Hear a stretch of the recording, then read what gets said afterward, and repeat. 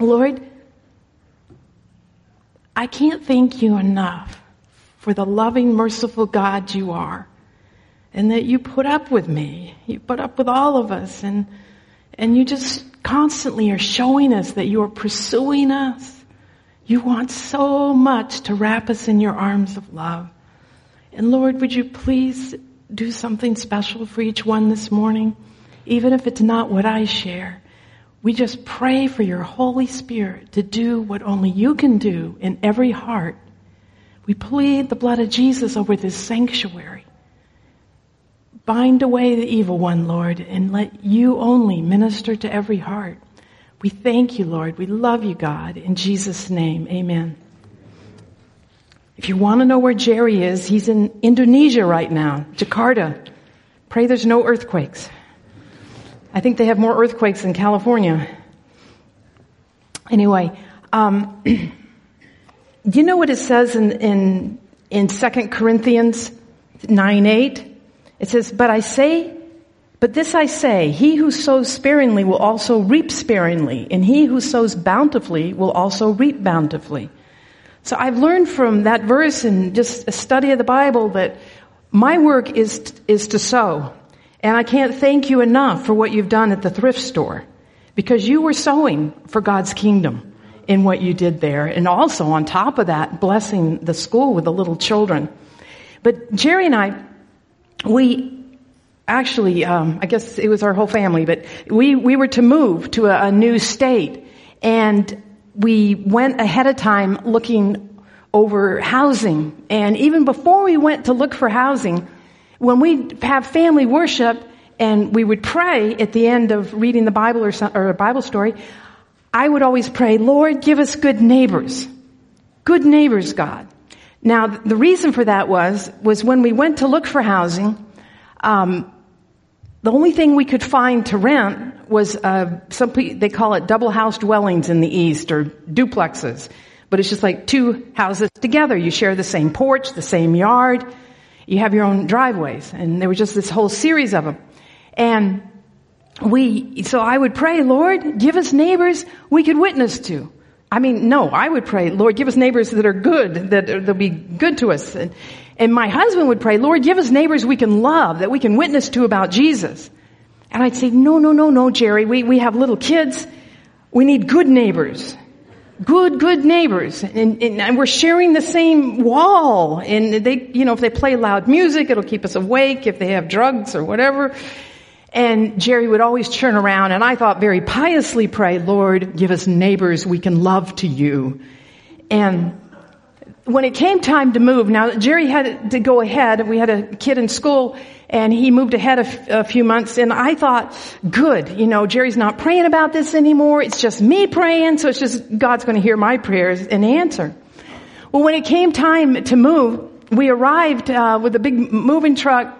This place was not ready. They were building it. It was a new place, and it still had construction stuff through it. There wasn't doorknobs on the doors in it, but we had to move in. The truck driver said, I have to unload you. I've got other moves to make.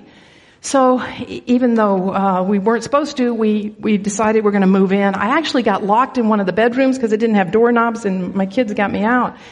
And anyway, in the basement had water in it. I don't know why.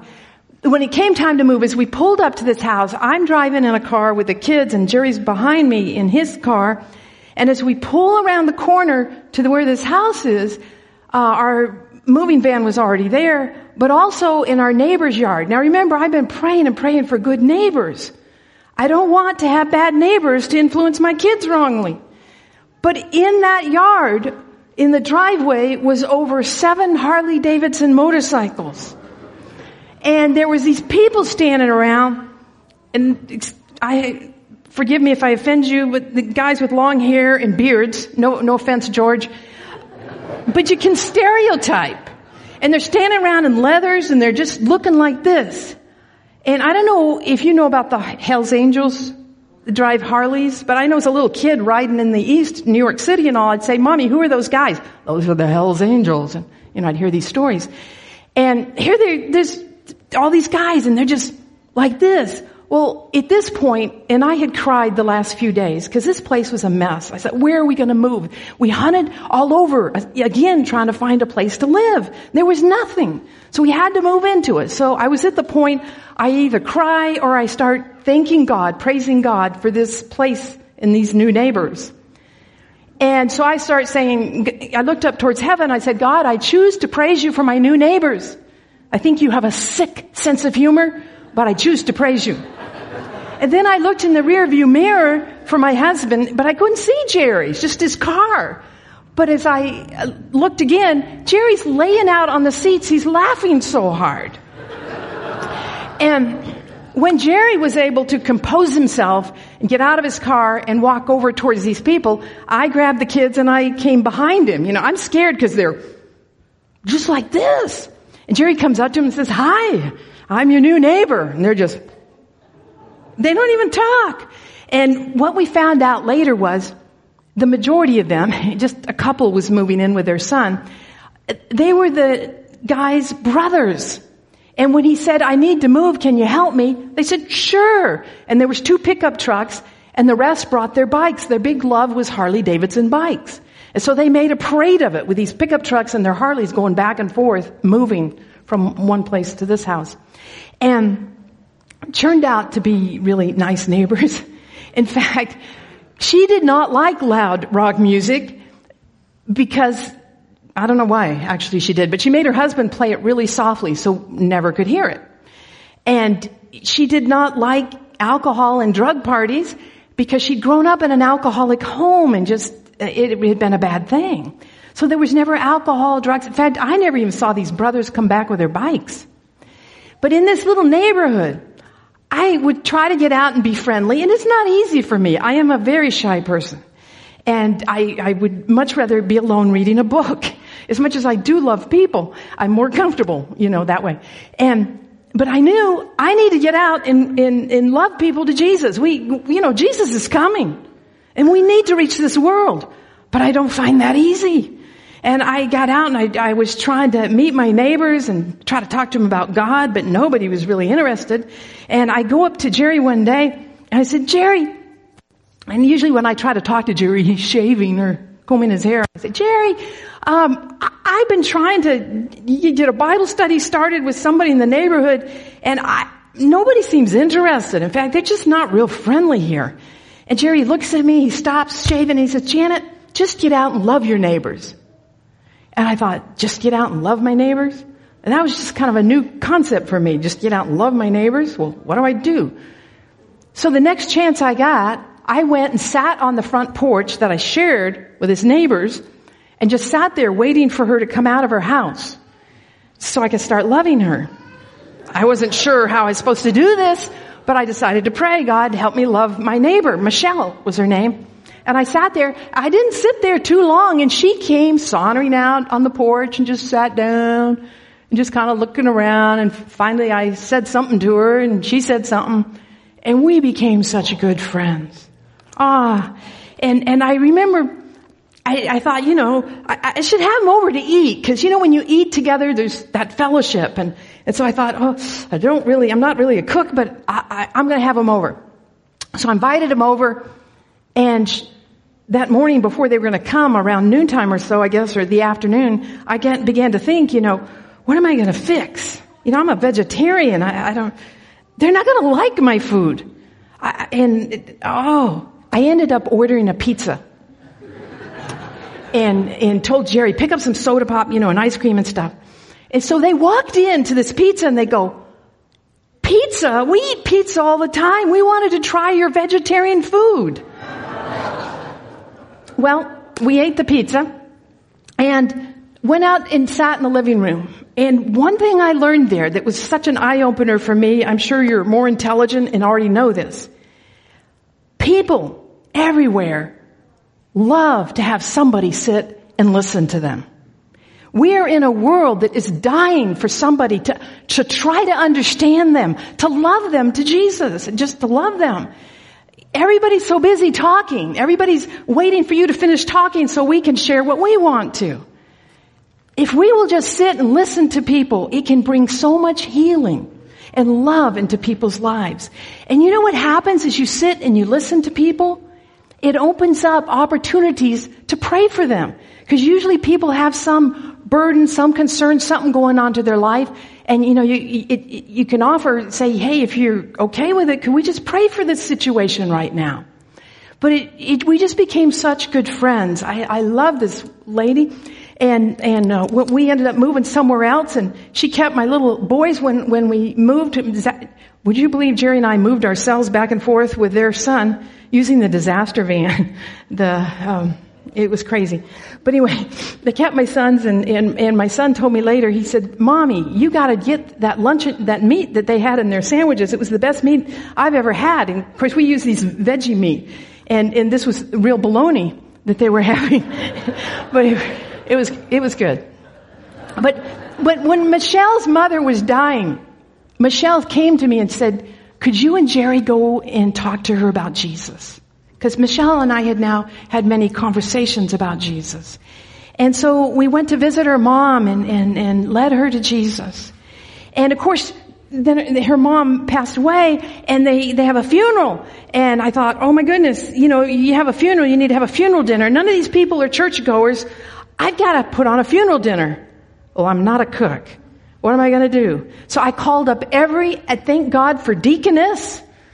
Do deacons cook too? They should.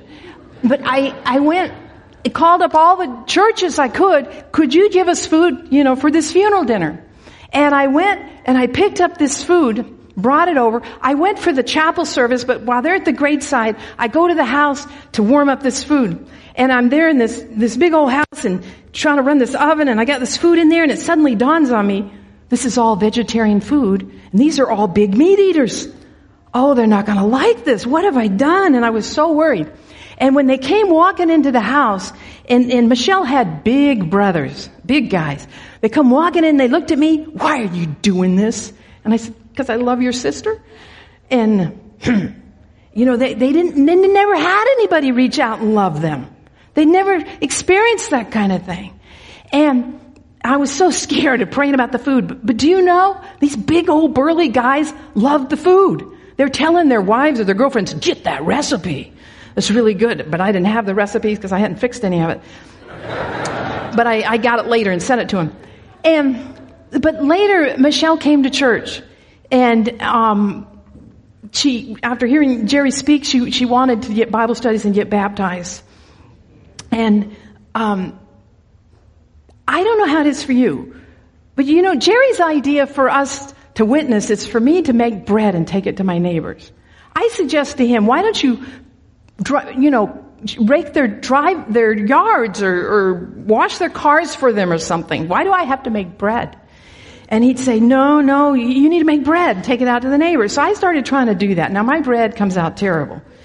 It comes out with a big crack in the middle with these dog ears hanging down. I'm serious. And just hanging down.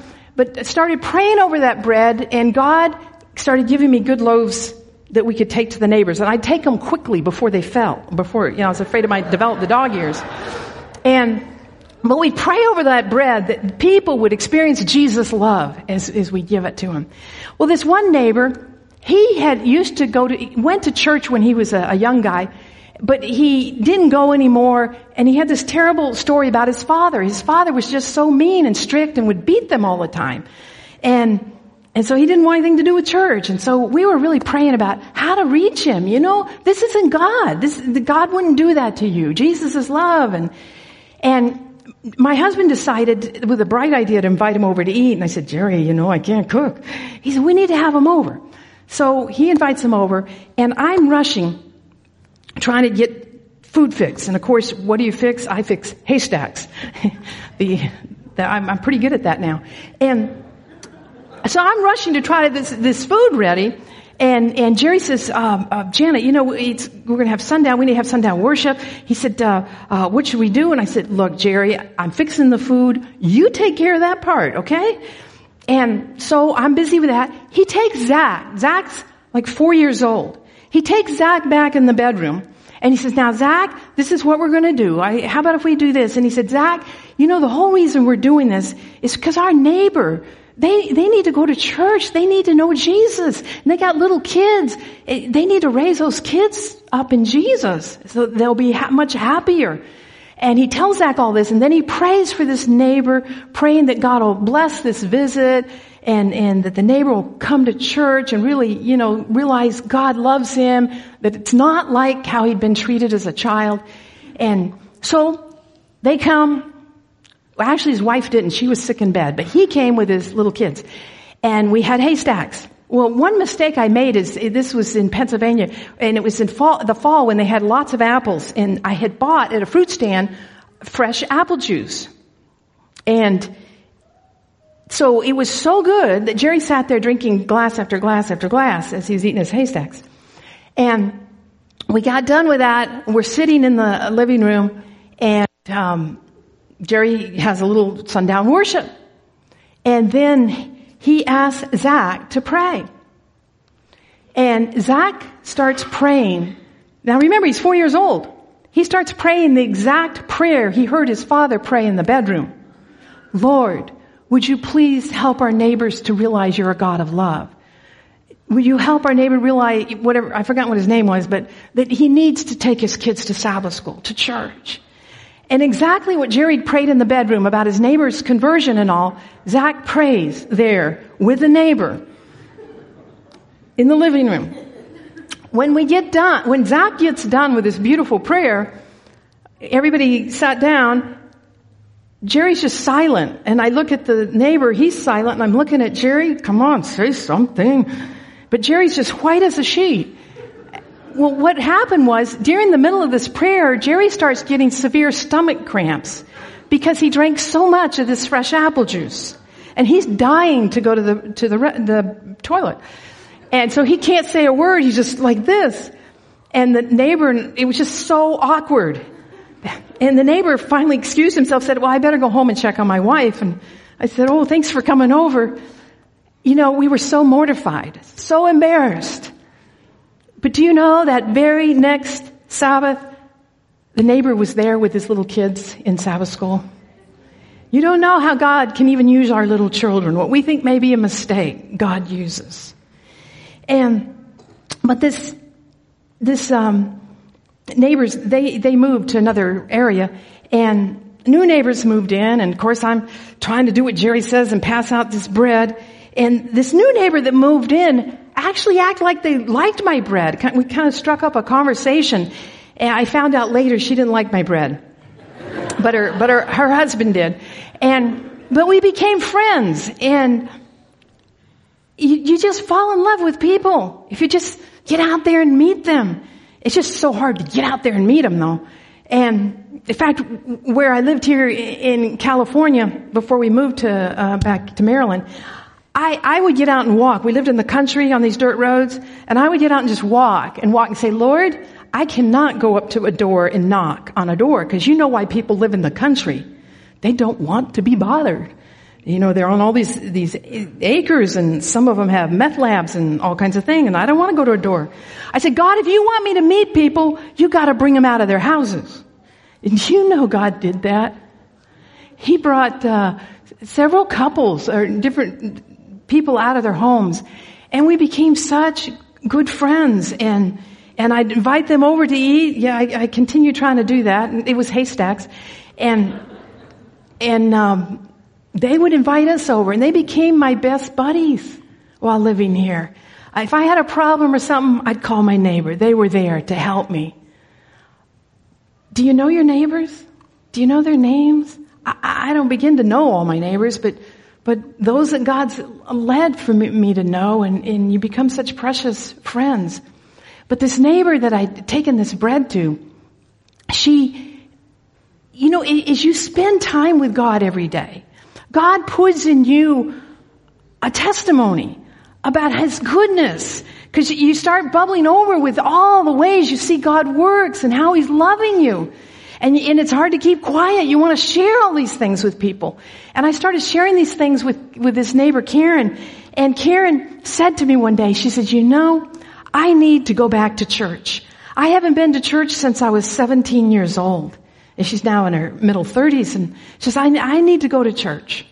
And I thought, great, she'll come to our church because I would invite her, but she didn't want to do that.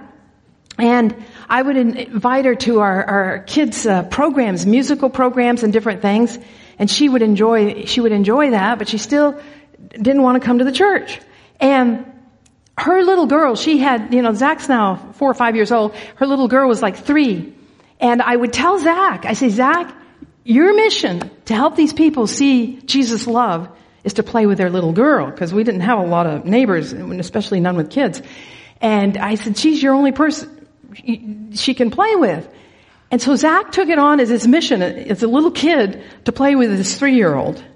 And that so touched these parents' heart that our son would be that loving and patient with a smaller child like that. It was such a good influence. But one day, I'm praying with my prayer partners. I said, would you pray? I have fallen in love with Karen and Richard. I love these people. Cause you see, I had prayed. I said, God, I'm busy. You know how busy I am. All the things I gotta do for you. I said, but if you want me to reach Karen and Richard, get her to call me. Whatever she needs, Lord, if I can help, I'll drop whatever I'm doing to help her. And you pray a prayer like that, God will take you up on it. Every once in a while, Karen would be calling, hey, do you know how to do such and such? I said, yeah, I'll come help you. One day she called up and said, do you know how to can? I got all these tomatoes I need to can. I said, sure, I've got even the equipment. I can bring it over. And so I brought everything over and helped her to can her tomatoes. Just whatever there was that God would open the door for, we would do as a family. Jerry would have his worships in the living room with a big picture window and watch, the sun coming up. It wasn't that he's worshiping the sun, but he just enjoyed the sun coming up. But the neighbors were these particular neighbors across the street. And he would see in the dark out there, she's trying to pull out of her driveway to go to work, and there'd be a car problem. Like one time it was a flat tire. So Jerry puts on his coat and runs over there to help his neighbors. And she thanked him for that. But another time, it had snowed and she was stuck, and her husband was there trying to get her unstuck because she had to get to work early in the morning, and it wasn't working. So Jerry sees them over there and goes and grabs a shovel, puts on his coat, runs over there to help him. And she looks at Jerry and says, what are you, my angel? How do you know I have these problems? She didn't know, at 5:30 in the morning, Jerry's there at the window watching them or looking out the window. And so just whatever God opened up for us to do, we would try to do for them. And one day she calls me up and she said, I'd fallen in love with these people, and I kept telling God, what do we do? How do we help them see they need Jesus in their lives? And Karen calls me up one day and she said, do you know anything about the vegetarian cooking classes going on at such and such a church? I said, no, but I'll find out for you because that's my church. And so I got her registered, she and her husband. She was a gourmet cook. In fact, both she and her husband loved to cook. Can you believe this? Gourmet cook, and I invite them and have them over to eat. I mean, she put on big office group parties for her husband's office group, cooking. She loved to cook. And she sat there eating my food. And this time I got braver. It wasn't haystacks, it was lentil soup. And she sat there just very finically eating it. But you know what I found out? It does not matter what the food tastes like or how it is. Because we sat down with them after that in our living room, and we sat and listened to their story, to their lives. And that moves on people's hearts that they need God in their lives. Because we would sit there and just listen to them, not try to push something on them, not tell them all about our lives, our story, but listen to them. And they went to this cooking class, and it was the best cooking school that I ever knew about. They invited church members. They said, even if you don't know how to cook or anything, just please come and be friendly and love people. So the church members came out and just would love and be friendly. And out of that, when Karen would come to the kids' school programs, she would tell me the next day, I met so many people that I know now because of the cooking classes. In fact, she says, I know more people now at your church than my church. Now, she had started attending a church at the end of the street. And she'd been going there for many months. And yet, she now knew more people coming to my kids' school programs because of how friendly and loving the people were at the cooking school. And she decided, she and her husband, she told me one day, they signed up to take a discipleship class at their church. And it just really scared me to death because I knew this church, I knew what they believed, and they were going to teach her that the Bible was not true, that it's just stories, fables. And the Bible is true. And I did not want her getting destroyed that way. But I couldn't just tell her that. And I started praying, God, what do I do? What do I do? And I felt like God was telling me, offer to meet with her once a week and pray. Pray specifically about her smoking problem. I knew that she wanted to quit smoking. She had told me that many times that, she was like 3 packs a day smoker, and her husband smoked too, and they both knew they needed to quit for their health. And so I thought, call her up and ask her to pray with me. I don't know if she's going to be comfortable with this. Finally, I got the courage and I called her and I said, hey, Karen, how about if we start meeting once a week and praying together? Maybe even, pray for your smoking problem. I know you and your husband would like to quit. And she said, I don't know. I don't want to bother God with a smoking problem. Medical science can take care of that. I don't want to bother God. In fact, my husband's office is going to start a class that we can take to help us stop smoking in a few weeks. And I said, well, can we still meet and pray together? She said, well, okay, I've never prayed out loud with anybody, but okay. So she came over. We scheduled the day. On a Thursday, we were going to meet Thursday mornings. And as we started to pray, I said to her, Karen, I know medical science can help the smoking problem, but could we please pray for it? I really think we need God in this to really overcome the smoking. She said, well, I don't know, I guess. She just was so hesitant on it. I don't know why. And so we prayed. Now, one of the things I prayed to begin with was, I said, Lord, we plead the blood of Jesus over us. We pray for the covering protection of your angels, that you will allow no evil thoughts, nothing but your thoughts, God, to come as we pray. And as we did that, when we got it was so beautiful listening to her pray. Because she said, I've never prayed out loud with anyone before. And as she prayed, it was so beautiful. As a Christian, I've grown up in the church, you kind of get in a rut how you pray. You pray the same kind of thing over and over. And to listen to Karen's prayers, it was so refreshing, and just the way she talked to God. And after we got done, and I, of course, prayed about the smoking problem, but after we got done, Karen says, Janet, that's the first time I prayed that I've not been harassed by evil thoughts when I prayed. The blood of Jesus is powerful. We need to be claiming that over us more and more. And so Karen, a few weeks later, after attending these classes, Karen and Richard, stopped smoking. Now the instructor taught them all the withdrawal symptoms you'll go through and what to do so you can, not have a problem with that and you can quit the smoking. Well, the week they decided to quit smoking was extremely busy for me. And I called her up on Thursday and said, I don't have time to get together this week. I've got a women's retreat this weekend.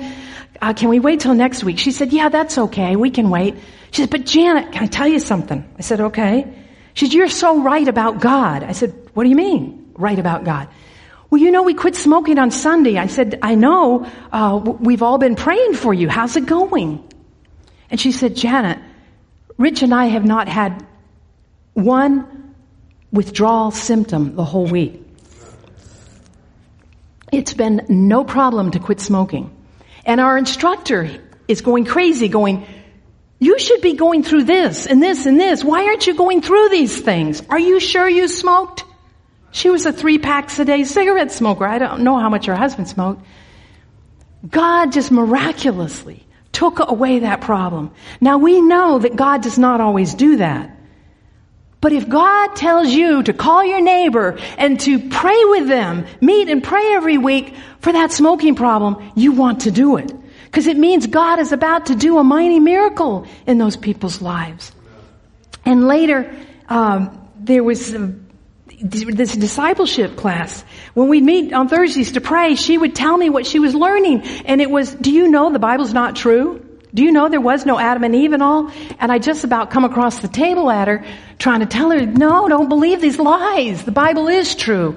But she didn't want to hear it. She didn't want to hear. You know, her church was telling her this. No, she didn't want to hear. All I could do was pray and to just keep loving her. And later on, we were, one of our churches nearby was holding evangelistic meetings. And so I took a brochure to her. They'd been mailed out, but I decided to hand deliver one, and of course really prayed over it before I took it. And I thought, you know, she's not going to want to come. But I took it and I said, hey, we're going to have these meetings. If you'd like to go, I'd be glad to take you. And she says, oh, well, maybe. And she throws it on the counter in the kitchen. And that was the end of that. I walk back home. I'm just so discouraged, thinking, you know, she's never going to come. And I love these people. I want them to know that the Bible's true and how much Jesus loves them. As soon as I get home, the phone's ringing. And I answer it. And it's Karen. She says, Janet, I just read the brochure. It's so beautiful. It's so good. I can't wait for these meetings to start. And they came to the meetings. But before they came, I went with my prayer partner to that church and I said, let's just pray. Pray for God to so fill this place with His presence and His peace that it will overcome anybody who comes, that they'll realize God's here. And one of the things and it was a long series of meetings, but one of the things Karen said one day as we got together to pray, she said, you know, I just love going to your church. I so sense peace in God's presence there. Just what we've been praying. But I knew when it came time when they would present the Sabbath truth, that Karen's not going to be interested because she had been out of work for a while. She now had a job she really liked, and she wouldn't want to give that up to go to church. But my prayer partner, called me up one day. She said, Janet, you know they're going to present this week about the Sabbath, the Bible Sabbath. And she said, we need to really pray. In fact, we need to fast all week for this. And I said, no food? She said, no food. I said, juice? She said, well, maybe a little. So we fasted that week and we prayed and prayed. We prayed that God would so obsess their minds, you know, that they'd have to keep the Sabbath. Well, when the Sabbath truth was presented, Karen says, no, everything else is great, but not that one. I can't do that because of my job. I just can't. And the meetings ended. That was it. But we kept praying, Lord, give her no peace, obsess her that she needs to keep your Sabbath, your Bible Sabbath. And one day we met to pray on a Thursday. Karen's sitting there on my couch and she's just rubbing her head and going, I don't know. She said, I'm going to have to keep the Bible Sabbath. I'm so obsessed with this. I have no peace. It was just the same words we'd been praying for weeks and weeks for her. And so, Karen and Richard were baptized and came into the church. But that's not the important thing that they were baptized, came in the church. The important thing was I wanted to see them in love with Jesus. And I got this most beautiful letter later from Karen. They'd moved away. And she said in it, thank you for showing me God's love. Thank you for teaching me about Jesus. I'm so happy now and so in love with Jesus. There's so many people out there that need that. But how do you reach them? How do you know who they are? I mean, you just can't go, do you know about Jesus? At least I can't. But if you pray, like I've done as I walk my neighborhoods, God will bring them out of their houses. Where I live now, we are not home. Our neighbors ask, why do you have a house? You're never here. But we've gotten to know some of our neighbors, and this one particular neighbor, and we have taken him out to eat. I haven't been brave enough to have him over to eat. And part of it was to thank him because he would plow our driveway for the snow. So when we came back from Africa, we could get into the house. But there's still kind of this standoffishness. But what reached this man? I asked him, our heater wasn't working well at our house and I was afraid of it going off, the pipes freezing, and we were headed somewhere overseas and it was January. So I gave him the keys to my house. I said, would you mind just going in and checking? I said, I've got all these little heaters running, not the kind that are safe. Anyway, and to make sure the pipes don't freeze because our main central heat's not working right. And he said, sure, I'll do that for you. And he says, in fact, I can maybe look at why the heater's not running right. Do you know, asking him to help me was such an opener of reaching that couple, just teaching them about Jesus. Let people help you. Don't be so independent and think you're going to be a burden, because I always worry about, I'm just going to be a burden. And I realized that living here in California with my neighbors, it was good for them to help me to realize I needed them too. And later on, this guy, Bob, we'd just gotten in late from a trip. We were actually going to be home a day, and the next day after that we had to fly out again. So I had a lot to do, just wash clothes, get them ready, get office work done, pay the bills before we left again. It may be we were going to be home for 2 days, I think. But I get home and I get this text message from Bob, my neighbor, and he said, could you call me? And so I called him. So what's going on? And he said, I've been diagnosed with pancreatic cancer. He said, I just wanted you and Jerry to know. He said, I'm going to have surgery in the morning. Could you, just remember me? I said, sure, Bob, we will. I said, could we pray for you right now?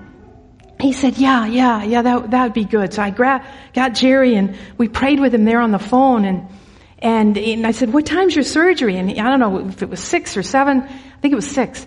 And I hung up and I just had this thought so strong, his wife's going to be there all alone while he's having this major surgery. You got to go. And I'm thinking, but I got to get ready for the next trip. I got to go out of town. But I had no rest about it. And I said, I will go. So 4:30 in the morning, I'm in my car trying to find this hospital in downtown Baltimore, which is not a safe place. And I found it though, and I didn't even know what part of this huge hospital they're going to be in. But I found the waiting room for where his surgery was. And so I'm sitting there, and they told me that the wife was back with her husband. The last few things were happening before they took him into surgery. So I go and sit down there, and there's this young woman sitting there, and some guy came up and kind of said something to her and to me, and she said, yeah, I'm here for my dad. My dad's having surgery. And the guy said, what kind of surgery? She said, pancreatic cancer. I thought, wow, isn't that interesting? Her dad's having surgery, and I'm here for my neighbor. He's having surgery. And then it just dawned on me. Are you related? Is what I'm thinking. I said to her, my neighbor's having surgery. What's your dad's name? And this was his daughter. And you don't know. How long do you stay with people? What do you do? Would they rather you not be there or what? And when his wife came out, I greeted her, and she said, oh, Janet, they couldn't believe I was there. And I said, well, I just wanted to come and pray for you. I said, I know this is a really stressful time. And I prayed with him, and then I just thought, Lord, should I stay? Should I not stay? And I didn't know what I should do. And finally I just said to him, would it be good if I stayed, or would it be better if I left? You two maybe need to be alone. And they said, no, please stay, please talk to us. And I went with them to eat after he went into surgery, and I kept saying, can we just pray again? Several times we prayed for him. And his wife is a pediatrician. She's a retired pediatrician, so she knew what could be happening in there. She knew how bad it could be, more than your normal person. And I didn't know if this was a good thing, but I stayed the whole day. But do you know, God was leading. That couple if they've thanked me once, they've thanked me 100 times that I was there. Especially Bob has thanked me that I stayed there with his wife and his daughter. I know we all have busy schedules, but pray for God to help you be open to what He wants you to do. And there's so many good things that we could all do, right? And how do we know what we should do? If you look at Mark 1:35, it tells you there.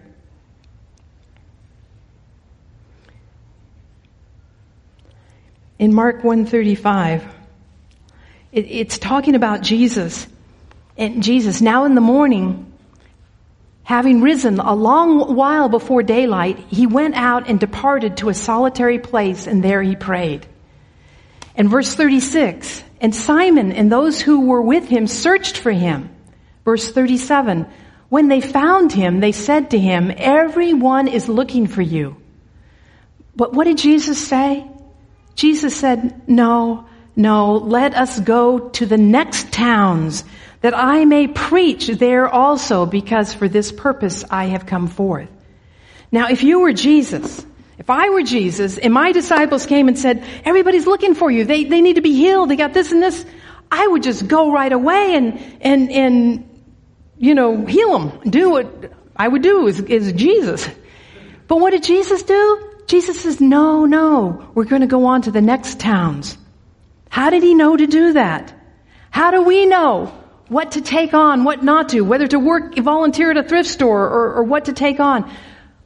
We know by spending time with Jesus. And as we spend that time in his word with him, Jesus will lead us to the things he wants us each to do. And it's not going to be the same for each one of us. Jesus, they'd come and tell him, Jesus, your best friend Lazarus is dying. You got to come and heal him. What does Jesus do? If it were my best friend, I would be there in an instant. I would be there to heal them.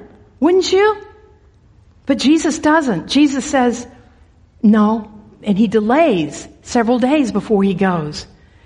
Spending that time with Jesus, God will show each of us what we should take on and what we shouldn't with each one. But, I'm on a plane a lot. And I actually do not pray, God, help me to meet people I can love to you, witness about you to. Because I don't want to be bothered. I want to sleep on the plane. I don't want to talk to people. And I started feeling guilty about that. And so I started praying, Lord, okay, if you want me to meet people on the planes, you do it. But you got to put your words in my mouth, because I don't know what to say. I'm not a Mark Finley. I'm not the kind that can, just convert him right there and baptize him in the toilet. I can't do that. And so after praying this prayer, we were on some flight. I don't even know where we were coming from, but we made a connection in Ethiopia, Dar es Salaam or something like that. They're one big city there. And we're on the next flight to come back to the U.S. Now, Jerry and I, we get aisle seats because he gets aisle, I get an aisle because I'm very claustrophobic. So I'm sitting in this aisle seat. He's over here. And this woman comes in and sits down next to me, and then another woman. And I'm sitting there looking at him, okay, God, am I supposed to talk to them? And the woman immediately puts on headphones. That is a good sign. They don't want you to talk to him. I thought, whew, good, I don't have to talk to him. But I had this urgent, talk to her. But I don't know what to say. I don't know what to do. And she's got headphones on. She doesn't want to talk to me. And I'm arguing this back and forth in my mind, with God. And all of a sudden, the woman takes off her headphones because they're coming with a cart to give drinks. And she takes off her headphones and just this urge, talk to her. So I said to her, hi. Looking at the way she and her friend are dressed, it looked like they'd been on an African safari. And Ethiopia, they were in Africa because they had on backpacking pants and stuff and hiking boots. And so I said, hi, you been on a safari? And she goes, no. I thought, oh, okay. And I said, well, what were you doing? And I don't normally do this to people. And she looked at me, she says, we've been at a hospital working. I said, oh, are you doctors? Yes. I said, what hospital? And she said, Gympie, we just been in the year before. It's a little Adventist hospital, 8 hours down a gravel dirt road to get to it in a bumpy road. And I said, Gympie, I've been there. We were there about a year ago. And she said, And I'm going, what kind of doctor are you? I'm trying to come up with things to talk about. I don't know what to do. And she said, I'm an anesthesiologist. And her friend was too. Jerry's hearing this conversation. And somehow it came out where she lived. She's lived in Portland, Oregon. And she puts back on the headphones. And I'm sitting there thinking, she's an anesthesiologist? And she told me she works at the Veteran Hospital. I thought, she's an anesthesiologist. She works at the Veterans Hospital in Portland, Oregon. And Jerry said before that, he said, oh, do you work at the Portland Adventist Hospital? She said, no, the Veterans Hospital. So I'm sitting there thinking, for years, I had prayed for a woman that works at the Veterans Hospital that's an anesthesiologist. Her mother, we met in a prayer group every Wednesday and would pray for her daughter to get through med school and just everything. And So I waited for her to take off her headphones again. And I think it's when they brought the food. And she put the headphones down and I said, would you happen to know Linda Wiley? She's an anesthesiologist that works at the Veterans Hospital in Portland, Oregon. And she looks at me and she goes, I am her. And I could not believe it. And I said to her, Linda, what a privilege to meet you. I prayed for years for you. Prayed you through med school with your mom. Her mom had passed away a few years before this or so. And she's just in shock and realizes, she said, this isn't a coincidence that we're meeting. Now, Linda hasn't been going to church. She hasn't been living a lifestyle at all with God. Well, she tells her friend, her friend says, oh, that's just a coincidence. That just happened. You know, that kind of stuff happens all the time. People meet on planes. Well, I kind of felt deflated by that, and I didn't know, not much more, I don't think, happened in the conversation. We talked some about her mom, and I just told her, you know, your mom really loved you. I know your mom didn't do everything right, but your mom loved you.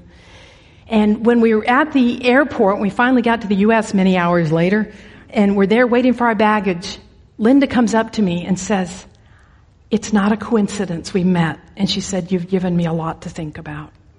I don't know what God will do with that. But another flight, I'm in an aisle seat, and this woman sitting there, she couldn't sleep. I don't know what her problem was. And she kept waking up. You know, it's the middle of the night, and first she had a headache. I said, okay, I can help you. I've got some medicine. So I gave her the medicine. And later it was something else. And I'm melancholy, so I carry everything in the world with me. So I kept helping her. And she said, you're amazing. You have everything. But it struck up a conversation. I got to talk to her about God, and I got to give her a glow track.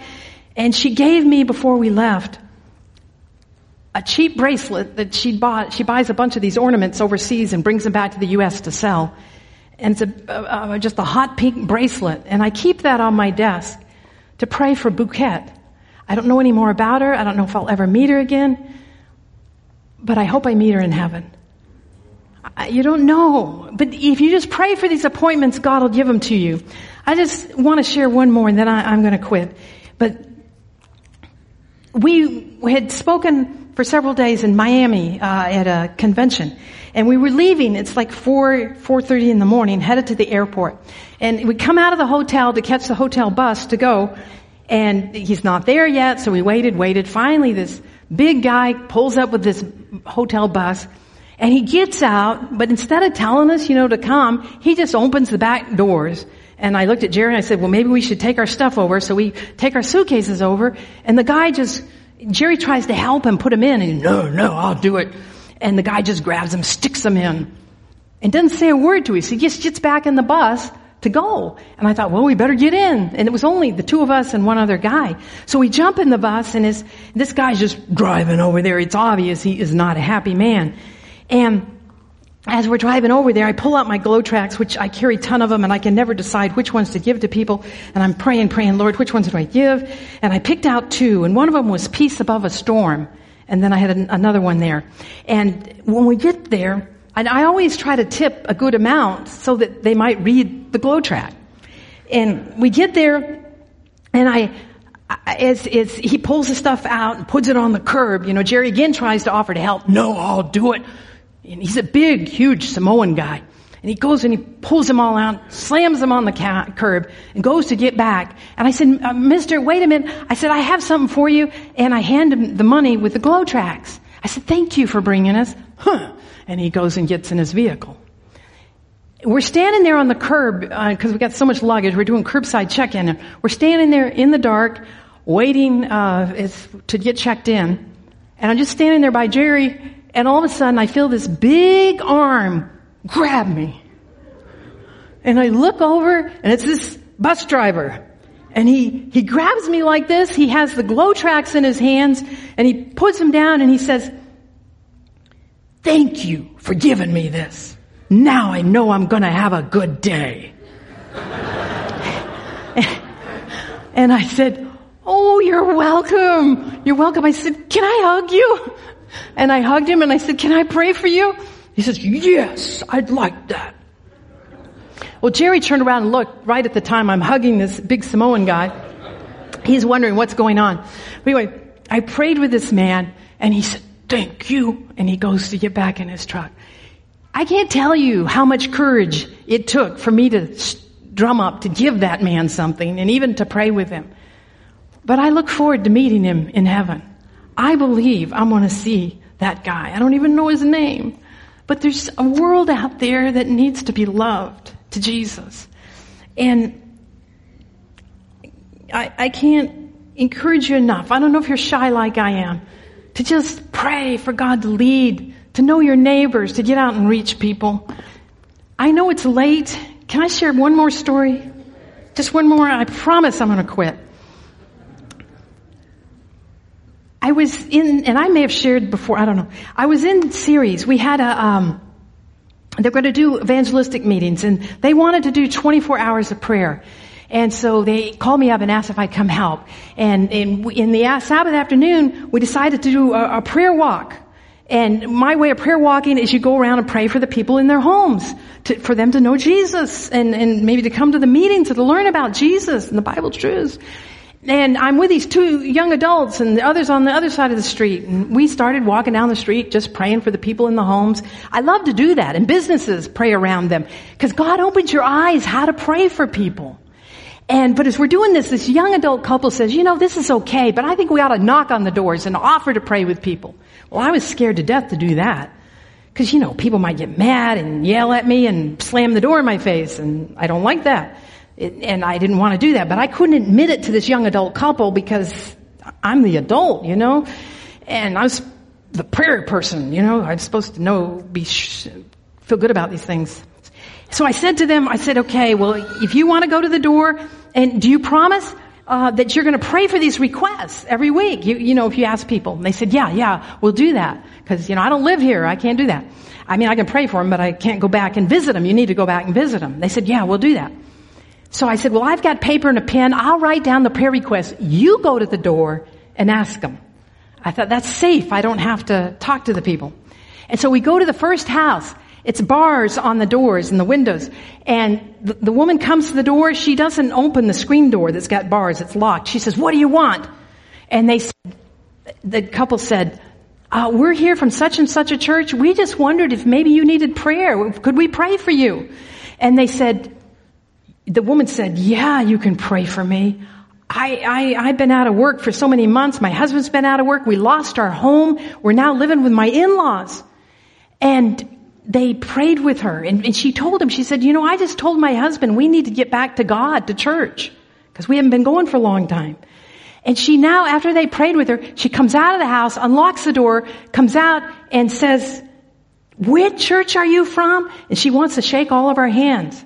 And we left. We went on down, and this time, that was a good experience, so I was brave now. So I led the way to the next house. And I thought, this is good. So the next place we go to, it's a regular screen door, no bars. And there's a light on, and it's kind of in an enclosed porch. So I go up on the porch and knock on the door, because this is going to be a good experience. All of a sudden, I hear this boom, boom, boom, and this very large, tall woman came to the door. What do you want? Well, before she even got there to say that, I was off the porch, back into the bushes, scared to death. And this couple, the guy was real little, she was tall. He stands there and looks up at her and says, we're from such and such a church. Could we pray for you? Do you have a prayer request? And she says, yes, I have a prayer request. You can pray for my whole family. My son just died yesterday. We were so shocked. The first house, they'd been out of work. They lost their home. This one, the son had died. So they prayed with her. And then we went on to the next house. The next house, the people weren't interested, but they politely closed the door. They didn't yell or slam it. And so by that time, it was time to get to the church, because another prayer group was coming in to pray for the next hour. I said, we got to get back. They're going to wonder where we are. So I'm leading the way to get back into the comfortable place of the church. And I'm walking down the sidewalk, headed back to the church, going, come on. And there was these young adults in this driveway in front of a house. The garage door was open. They're sitting around there. But the young woman in bibbed overalls, she comes out, gets right in my face and says, what are you doing? And I go, well, we're praying with people. I was embarrassed to admit it. And I just said, whoa, we're praying with people. And she says very loudly, you're praying with people? And the guy in the garage sitting there heard me. And he says, you're praying with people. You need to go to the house over there and pray with those people because their son just got killed yesterday. And Josh, this young guy with us, he said, we did pray for him. How can we pray for you? He's sitting there with an alcoholic bottle in his hand. And he looks at that bottle and he says, there's no hope for me. I've tried to quit. I've tried. There's just no hope for me. And Josh looks at him and said, there is hope for you. God saved me out of drugs and alcohol. He can save you. Can we pray for you? And this young guy looks at him and goes, you mean now? He said, yeah, now. He said, well, do I have to pray? He said, well, only if you want to. He says, okay. This time, normally one prayed at the door. All three of us prayed at the door. And because we're so moved by it, when we got through praying, we opened our eyes. This guy's got tears in his eyes. He goes, what church are you from? Do you have AA meetings there? Where is it at? He kept asking over and over.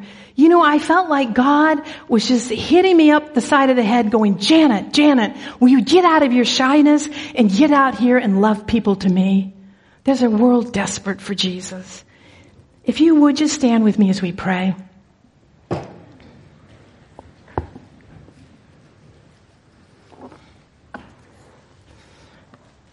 Lord, forgive me. Forgive me for my shyness. Forgive me that it's just so hard to reach out to people. Forgive me for my busyness, that I feel like I'm so busy doing important things that I don't notice the needs out there. I don't reach out and love people like I should. God, I don't know if anybody else here is experiencing that too. But would you help them? Would you help me?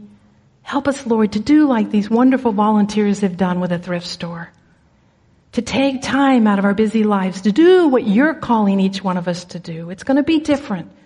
But Lord, help us each to spend that time with you, knowing your plans, your will for our life each day. We thank you, Lord. We love you, God. In Jesus' name, amen.